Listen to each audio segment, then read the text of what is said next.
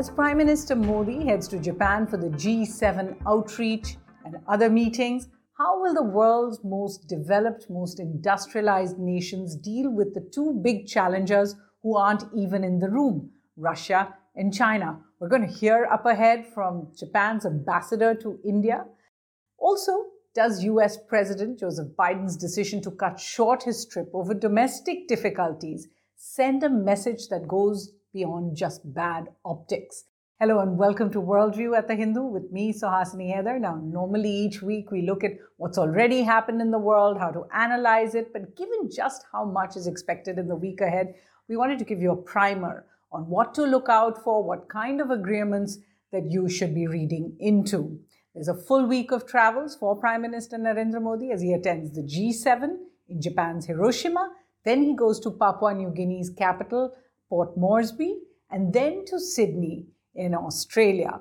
Now, one of the big surprises this week actually came, so it's really been a day-to-day news event, came from US President Joseph Biden when he announced right at the last moment, all the preparations were ready, that he would travel to Japan, but he was pulling out of visits to Papua New Guinea and to Australia as he's needed back in Washington to help break the logjam in the US Congress over passing an increased debt package. He hopes to sign an agreement in the next week. But this means that the Quad Summit in Sydney had to be cancelled, although now a shorter meeting of Quad leaders in Hiroshima is underway, is being organized really. So here's what President Biden said to start with.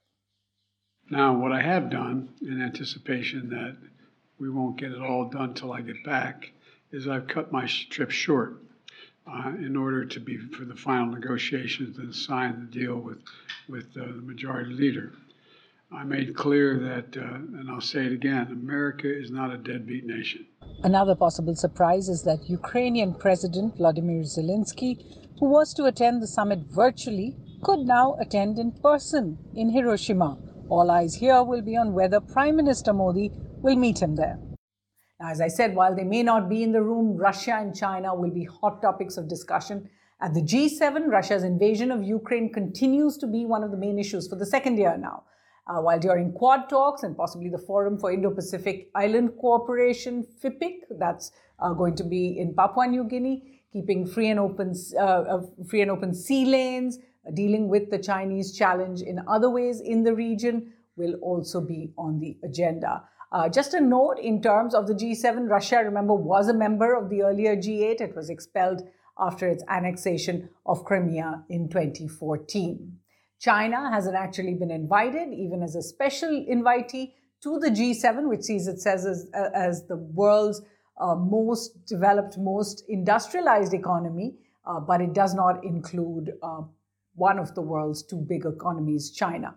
So it's really seen as perhaps a slightly out of date elitist grouping of the US-led Western alliances. And remember, last year, Worldview number 68 had much more the history of the G7 as well.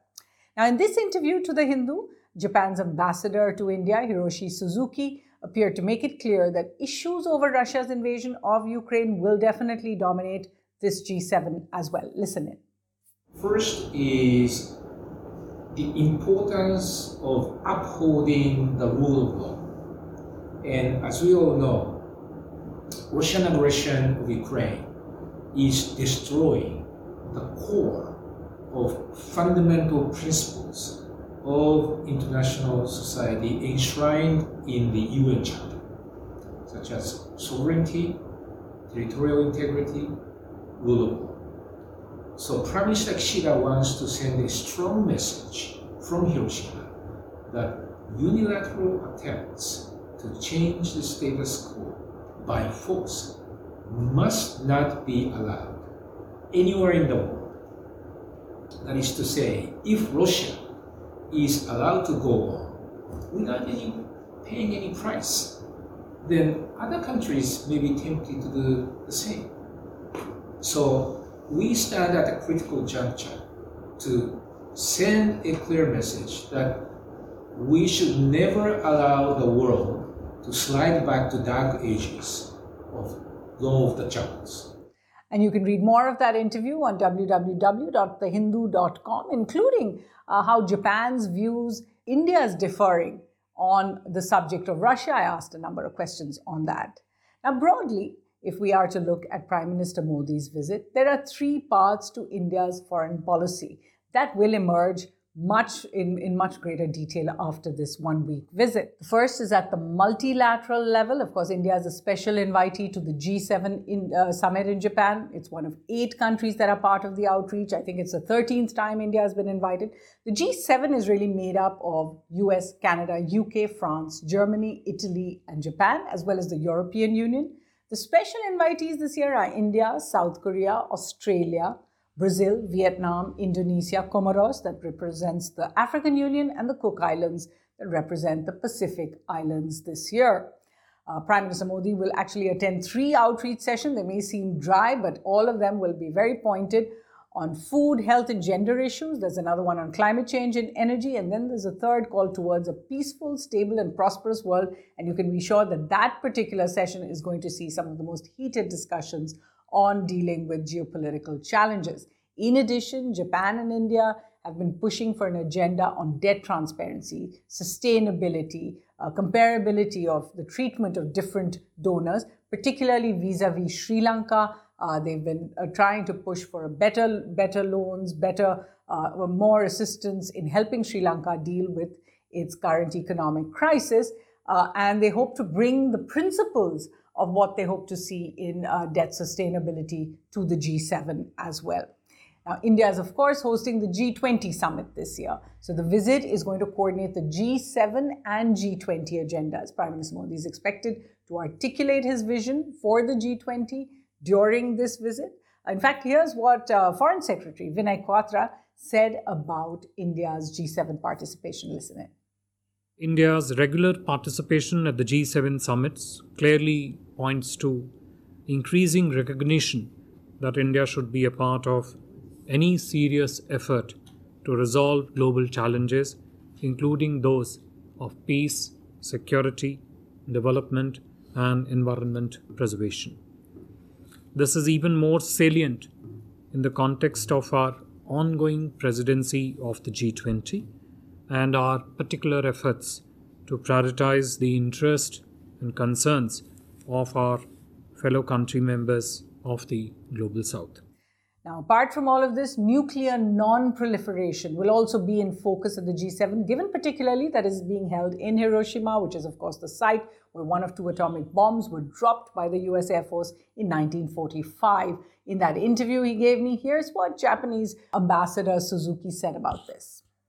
This is very close to Prime Minister Kishida's heart. He comes from Hiroshima. His constituency is in Hiroshima.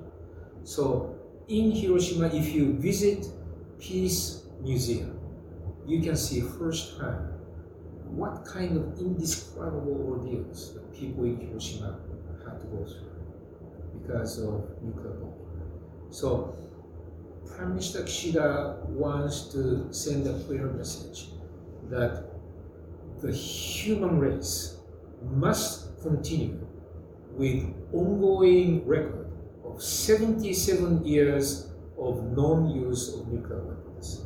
And this is extremely important in the light of Putin's rhetoric, repeated threats to use nuclear weapons. So these are the 3 key issues among many challenges that Prime Minister Kishida wants to highlight.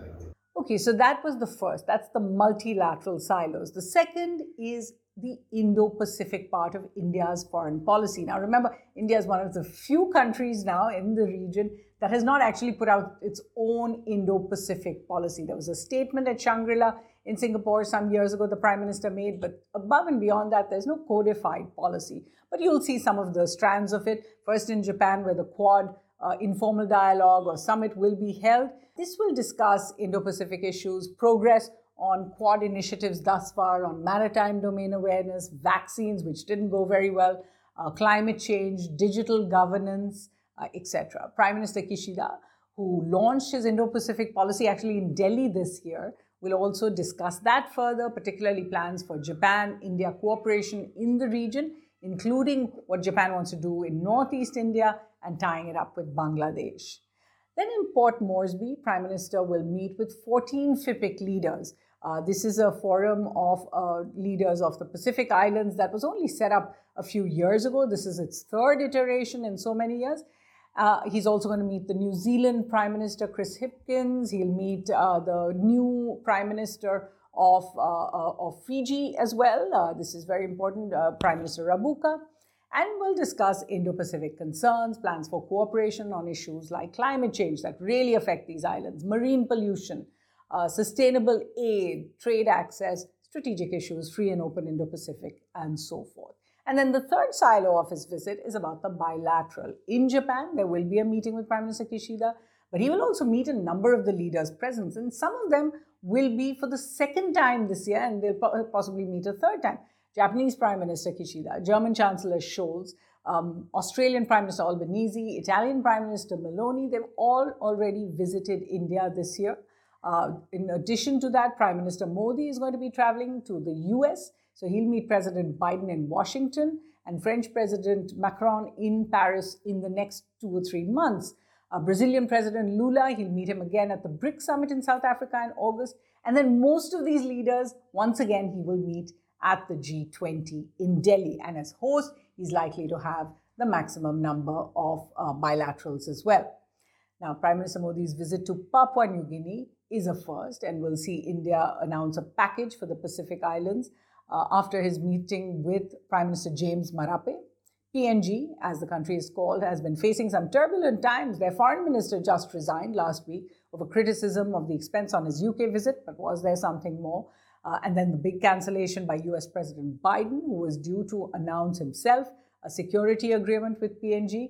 That was leaked to the press. It caused protests in Parliament, calls for a confidence vote as well. So it's been a rocky time, and then this cancellation has really changed the picture, although there will be a signing of that security agreement by the US Secretary of State, Antony Blinken, when he travels there next week.